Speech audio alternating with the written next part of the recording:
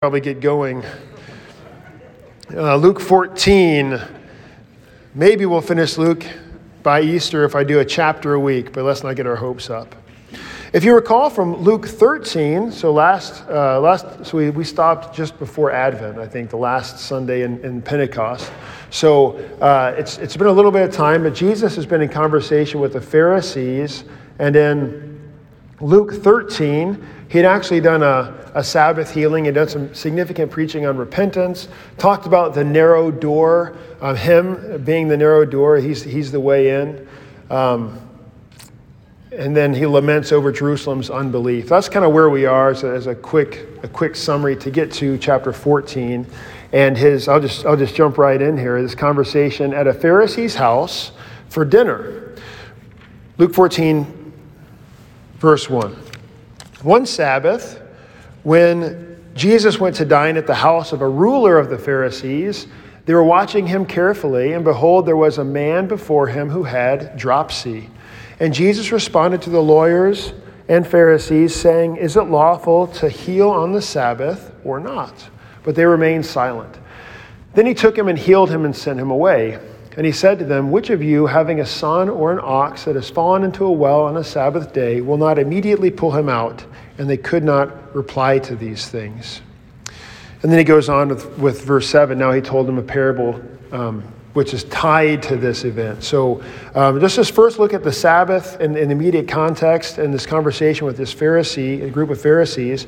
But keep in the back of your mind that Jesus is about to tell a parable. And unfortunately, our lectionary splits the readings up just for the sake of time. You'll have like Jesus doing a miracle, and then the next week we hear about this parable in verse 7. And it gets disjointed. But Jesus is going to tell this parable at the wedding feast in response to what happens in the beginning of Luke 14. So one Sabbath, he went to dine at the house of a ruler. So you get this picture. There's a lot of eating, if you recall, happening in Luke. That's a clear theme in Luke, these feasting. And it becomes a big deal in Luke 24 when he's invited into the house of the apostles and they say, "Jesus, come in, abide with us." And he takes bread and he breaks it, and they recognize him in the breaking of the bread. So this fellowship, eating together, is a consistent theme. And Jesus is often eating. He's eating with tax collectors and sinners, which gets him in a little trouble with the Pharisees. But he's also eating with Pharisees. And as we mentioned before, a lot of times what would happen is he would be, if he's going to be speaking at the synagogue on this next Saturday morning. So remember, Sabbath starts at sunset on Friday. So basically, the leader of the synagogue would invite the speaker. If they're having a big rabbi in town, they're inviting him over to the house for dinner. That's normal. We do the same thing here. So it's after sunset on Friday night, they have Jesus over for Friday dinner. And usually the teacher would kind of unfold a little bit of what he's going to be talking about the next day at synagogue. And so Jesus shows up, but obviously, the Pharisees have had it out for Jesus. And so they're watching him carefully. He goes to their house to dine at a ruler of the Pharisees. And by this point, we know this just from maybe growing up in the faith and having heard the scriptures time and time again. The Pharisees aren't good guys. When you see Pharisees, you don't think, "Oh, good, Jesus is with Pharisees. He's in good hands." No one thinks that. But Jesus knows it now too. And yet he willingly goes. So at the end of 13, he had said, remember they're going up to Jesus and saying, "Hey, you got to get out of here." They're going to run away. Where is it? Hold on, let me find it. Verse 31 of chapter 13. At that very hour, some Pharisees came and said to Jesus, "Get away from here, for Herod wants to kill you." And he said to them, "Go and tell that fox, behold, I cast out demons and perform cures today and tomorrow, and the third day I finish my course. Nevertheless, I'm going to go my way today and tomorrow," etc. Basically saying, I'm going to keep doing my thing. I'm not worried about Herod. Neither am I worried about some Pharisees' little trap that they're setting for me. So Jesus is willingly walking into the hornet's nest here. And they're watching him carefully. So it wasn't like they invited him over to share their bounty with him, but they're watching, they're hoping that he does something to trip up so they can arrest him and get onto him. And behold, there was a man before him who had dropsy. Now, this doesn't just happen.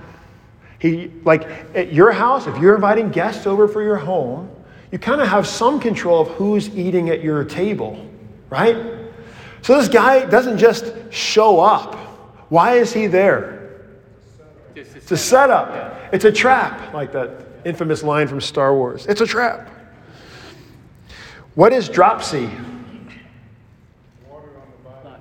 Yeah, the commentators kind of take it, they speculate it's what we would call edema. If you've seen, a lot of times this happens, I guess a lot of times, I have seen it in my limited hospital time with visiting people. When the kidneys start to go and the body is not like processing water like it should be, the body swells.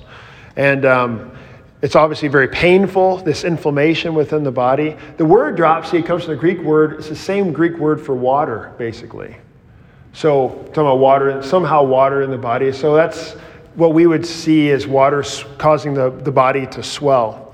So he's in great pain and he is inflamed. And I want to run with that idea because when you think about the physical suffering that people go through and why they're going through that physical suffering, we can ask the question, as I asked in the first question on your handout, was the man with dropsy suffering because he was inflamed with sin? And do we suffer illnesses because of our failure to keep the law, because of our sin? And do we avoid illness and maintain health because of our success in law keeping? Obviously, I think you'll all easily be able to say to that, well, of course not. Of course we don't suffer. It's a trap. Obviously, he's not suffering dropsy because he's inflamed with sin. But first of all, maybe just individually in our own sinful nature, whenever there's like someone who we don't like, or they're evil, or they've done some kind of like outwardly evil thing, and then some evil befalls them, kind of like in the back of your mind, maybe he had it coming, right? And also when great things happen to those who are, when something great finally happens to somebody who's been just a great person, we just rejoice and good. He finally got some good that he deserved. But then we get down, we're not consistent in that. It flips around whenever like somebody is really, I guess we are consistent in it. When somebody is like innocent, a really nice person, and bad stuff just keeps happening to them, we get frustrated that this shouldn't be. Or when there's somebody who's evil, notoriously evil, and out like openly, publicly, unrepentantly evil, and good keeps happening to them, we get frustrated with that. So we still think in the back of our mind there should be some sort of like, there should be some suffering as a direct punishment for sin and some reward for our goodness. So we do, I think, if we're honest, we do in some way think that, even though we look at this guy and I ask the question, he's inflamed, he's got dropsy. Is he suffering with dropsy because he did something wrong to deserve this punishment, right? And we all would say, of course not. Someone gets struck in your family with cancer, you don't say, well, he's getting that because he didn't keep the fourth commandment very well when he was little or something. I mean, no one thinks that way, right? Now, first, we do recognize that we suffer we suffer physically as a result of sin in general, to be sure, right? So the fact that there's sin in the world, we suffer the consequences of sin in this world.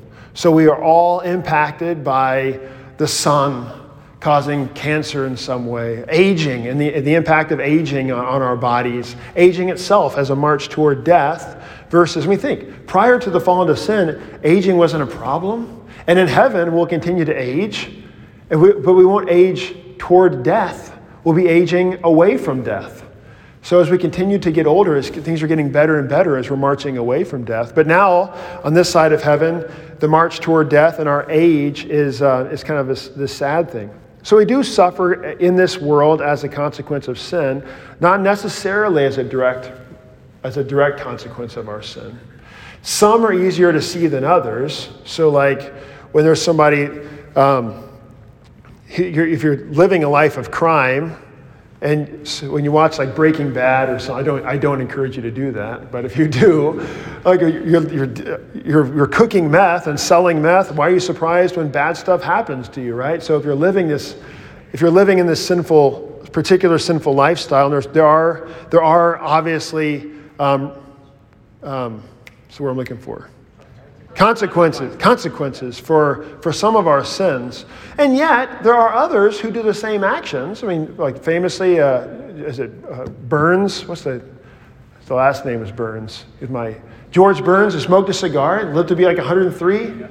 How do you, like most people smoke, they die before they're 70 of heart disease or lung cancer. Cancer is behind, or smoking is behind like every disease, but not all the time, right? So sometimes people get off from these, get off from having to suffer those consequences. So, do we suffer? Is this man suffering as a consequence of his sin? And the Pharisees would say, yes, definitely. And we know this because other times Jesus has interacted with them, and he's asked, are these people suffering because, like this man who's born blind, was he born blind because of his sin or his sin of his parents, and his teaching them, no. It's just being in a sinful world, right?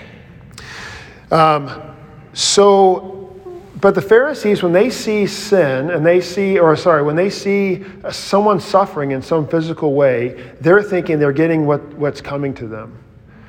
And if I understand it fully, it's also, the Hindus have a similar view in reincarnation. If you've ever looked into this, in like countries that are heavily Hindu populated, like India, they've got a high homeless population. You know why that is? I mean, obviously there's lots of economic reasons why that would be. But there's not like this drive in Hinduism to help the poor. Why is that? If I'm a gung-ho, faithful, worshiping Hindu, why am I not motivated to help the guy who's begging on the street? Why is he begging on the street? He's getting what's coming to him.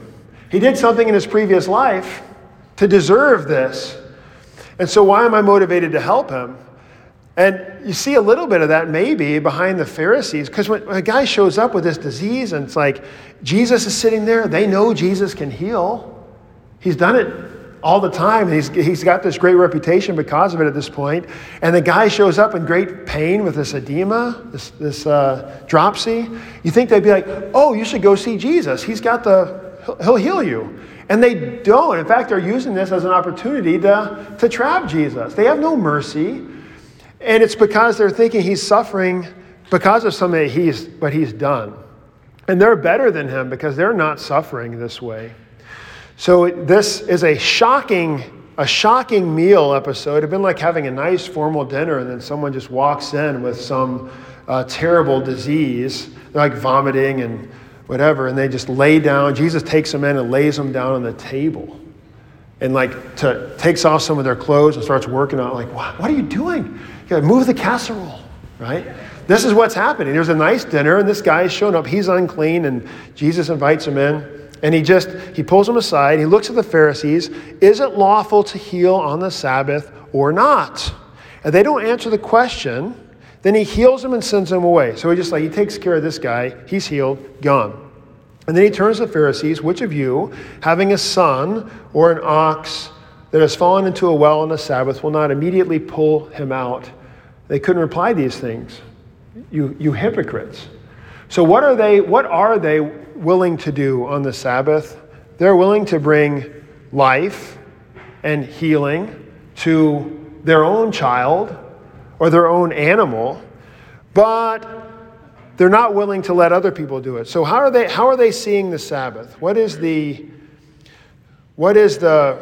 law regarding the Sabbath that the Pharisees are trying to keep?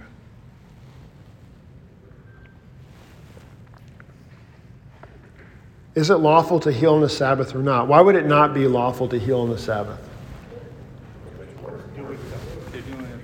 So and I think we'd be right. It's some kind of work that you can't do. Jesus, in fact, in chapter 13, he was yelling at the Pharisees about the same thing. And we talked about the Sabbath then, but we'll do it again here now. The point of the Sabbath is not so that we keep the Sabbath. So God didn't give us a Sabbath just to give us this arbitrary law. So the Sabbath was made for man. God didn't make man and say, okay, now that I've made you, now you can keep the Sabbath. But rather, he made the Sabbath, and he makes it, he rests. He's the one who makes it holy, and then he gives the Sabbath to man. Why? What's that? It's good for us to rest. So this rest, this good, and what comes from rest? Healing, recovery. And that is, what's behind the Sabbath is ultimately healing. And that's also tied to what is the Jew supposed to do on the Sabbath? What's this? Worship, which is primarily hearing his word, taking part in the sacrifices. So living the life of faith of a Christian, hearing God's word, and living the life of praise that follows from it, right? And from that word, God is doing the healing. That's the main thing. It's all about the healing, not about keeping the command for the sake of keeping the command. So when Jesus shows up, they're trying to keep a command for the sake of a command, and Jesus is about healing. And he is the Sabbath. So the whole idea of Sabbath and resting, Hebrews 4 and following, makes a big, clear line of argument as Jesus is the Sabbath rest from the law. So as those who are in Christ, that is us, we rest from the law. That is, we're not trying to desperately keep the law so that it might save us. He's kept it fully. Now we rest from the law, right? And now when we keep the law, we do it in love toward the neighbor, right? So now, but we from a salvation and this desperate sense of trying to keep the law, we're resting from it. Jesus is our Sabbath rest. And now Jesus walks into this Pharisee's house. Sabbath rest itself has walked into the Pharisee's house to heal. And the Pharisees don't really like it. Now, the second handout that I gave you, the one without pictures on it, we'll call it the boring handout. There's a question on one of the sites, how is the Christian to consider the Sabbath? I wrote this whole thing and then I put it on the handout. That made the handout too long, so I cut it, but I liked it, so I'm going to read it. You can read along. How is the Christian to consider the Sabbath? When the Lord set up the Sabbath as the day of rest, then later when he had the temple built for all Israel to go to, and when he told the Israelites to remember the Sabbath and keep it holy, the Lord was doing all this and was speaking his commandment to a people who were unholy. How can unholy people keep anything holy? Can a man with greasy hands keep anything clean? Sinners can no more keep the Sabbath holy than a sinner can forgive his own sins. So the commandment in keeping it holy is problematic for those who are unholy.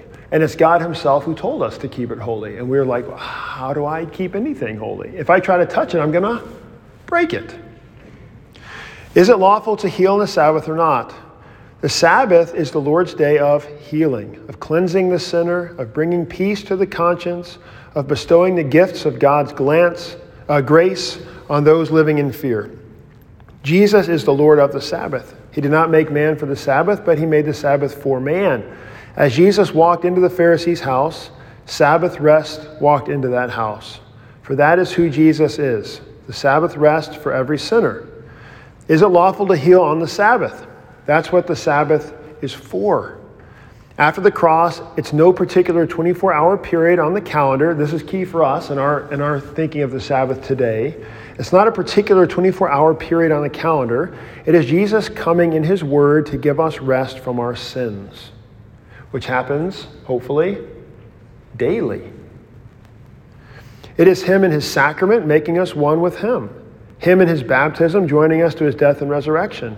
Sabbath rest is him coming to a family as they turn in for the evening, dwelling with them in his word, hearing their evening prayer. It is him coming to a student in the dorms, to a patient in the hospital, to a police officer dealing with crimes, coming in his word to all those he loves, giving peace and rest of the gospel. So it's God coming to us in our various vocations, giving us rest from the law, right? Freedom from our sins, peace with God. daily living in the Sabbath. He wants the Pharisees to know that. So they're missing out on that wonderful thing. What a miserable way to live. He wants the Pharisees to know that. He wants to pull the Pharisees back from their works righteousness to rescue them from putting themselves and everyone else under the law, like the guy with dropsy.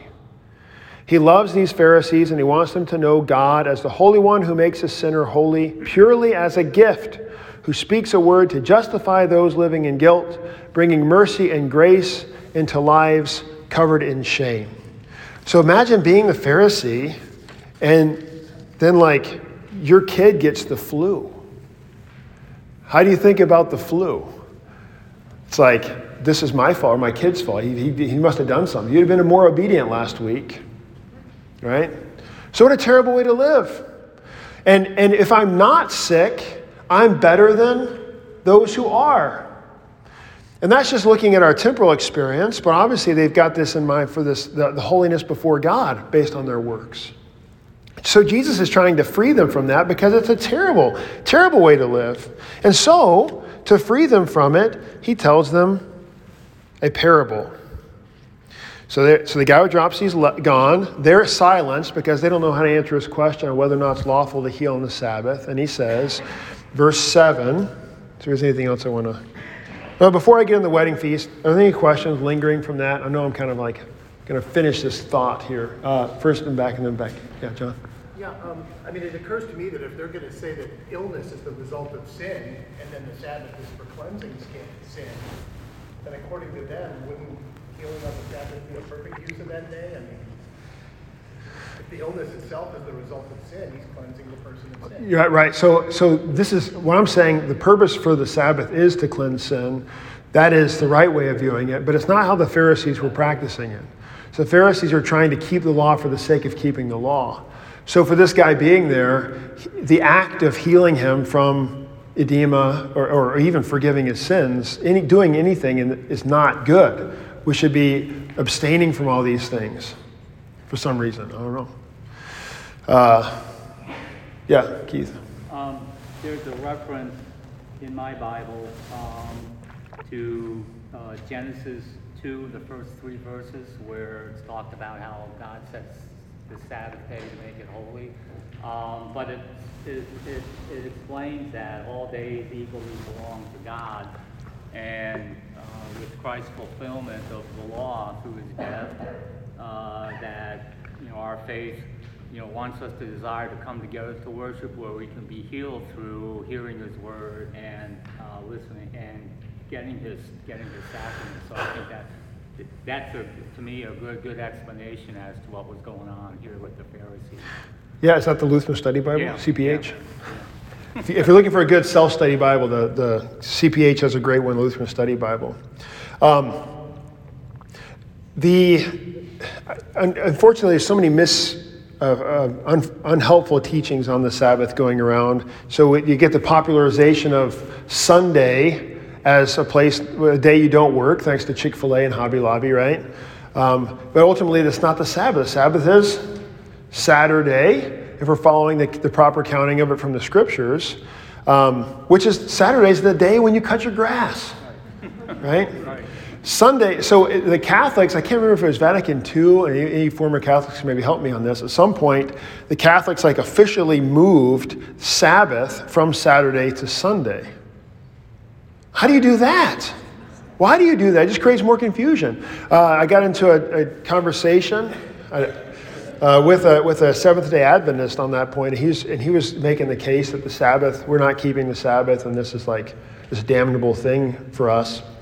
And he blames the Catholics for this, their false view of the Sabbath and all this confusion. But the way Luther goes at it in the large catechism, and I think especially reading it through Hebrews, we do think about the Sabbath differently. Coming Theology on Tap next week, we're actually going to be reading the large catechism on the third commandment, so come to that if you're available. All the commandments they're all for keeping. It's not like, so Jesus died and rose, and so now I can murder my neighbor and commit adultery and steal their stuff, right? And yet when it comes to Sabbath, you all drove here. You went too many feet, right? Like, and whoever set up for fellowship, thank you, by the way, whoever did that, but that's pretty sure that's a no-no.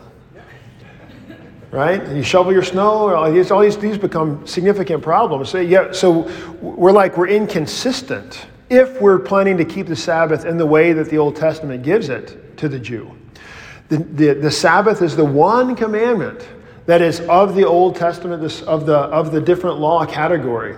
But it is filled up with meaning with Jesus. So he doesn't abolish the law, he fulfills it. He fulfills the Sabbath. And so now we keep the Sabbath not by abstaining from work and physically resting, but you can certainly do that.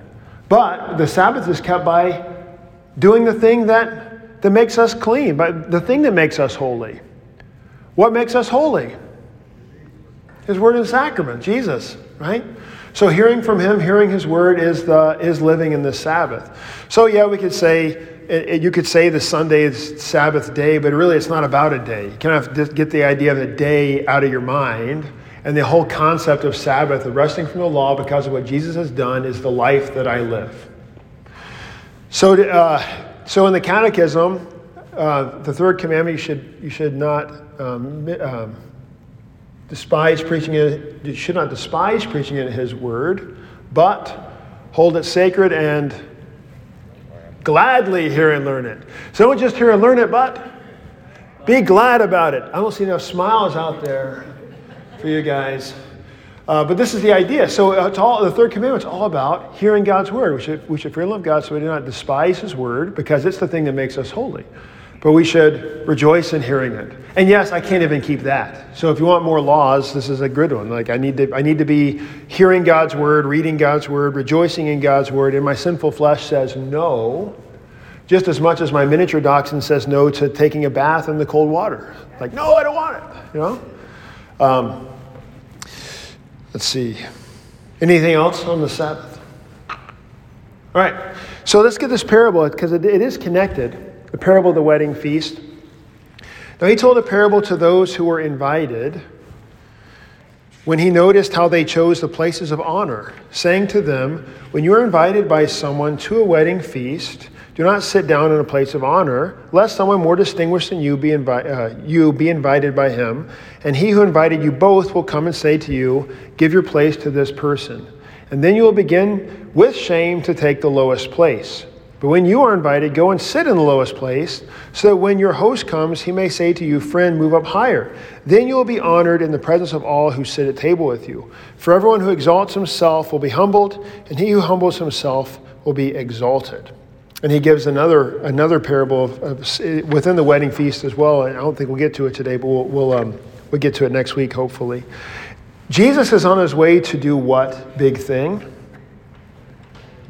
Die on the cross. Interesting, he would stop to give advice on how to conduct yourself at parties. Unless he's not really doing that. Now, I certainly anybody reading this can say this is good advice. I mean, no one wants to be shamed, right? So it's a good social etiquette, perhaps, especially to avoid these awkward situations of putting yourself in an awkward situation at a party. Like you show up at a wedding. And hey, look at that table in the front.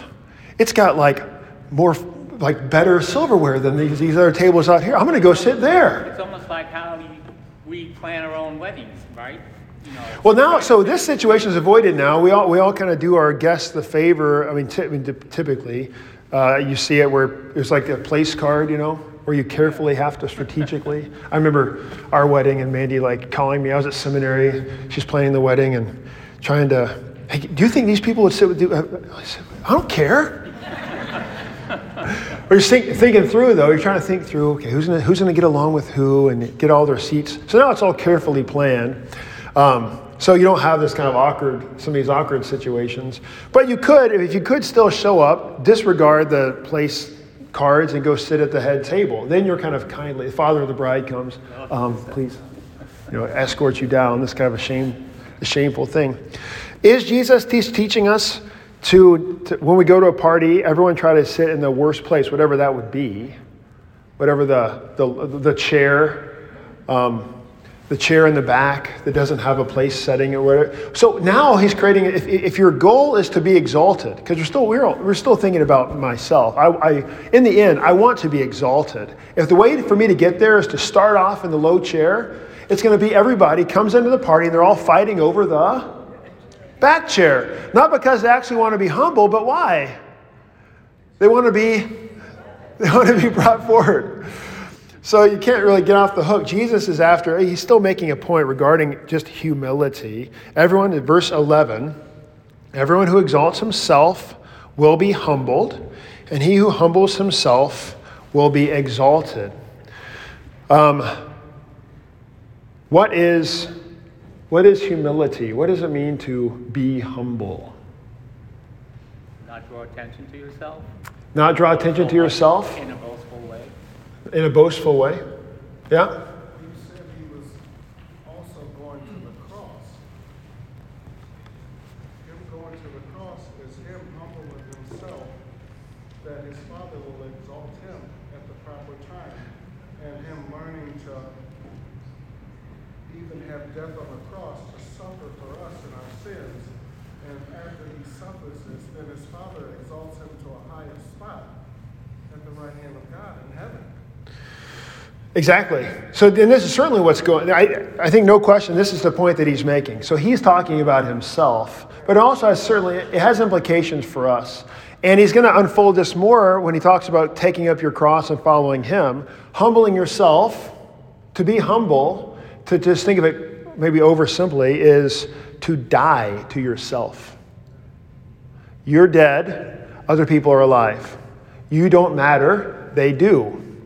So humility is death to self and thinking of others more highly than you. And this is what Jesus is doing.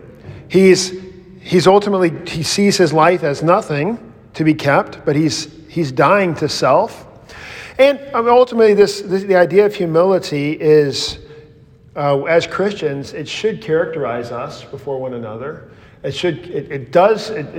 According to the institution of marriage, it characterizes our marriages. We break it all the time, but marriage is the husband loving the wife as Christ loved the church, coming in humility, that is death to self, looking to the needs of the other. And really, they're both to be in humility to each other as well. So to both be looking for the interest of the other, to love the other more than the self is humility.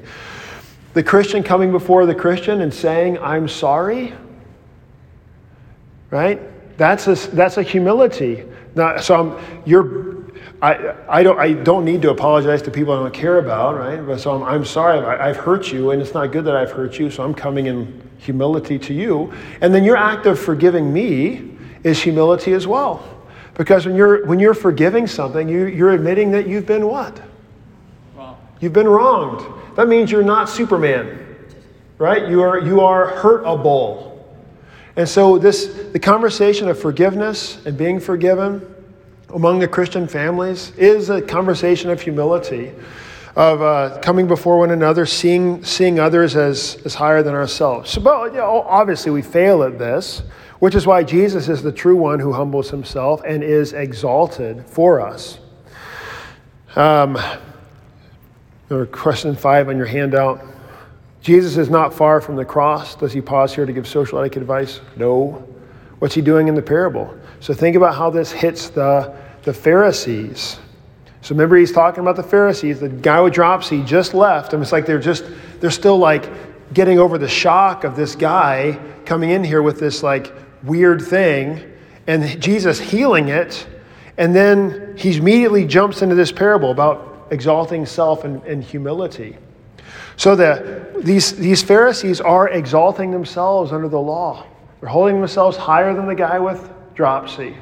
That they are somehow worthy of the life that they have. That they're worthy of salvation because of their own works righteousness, and everybody else is not.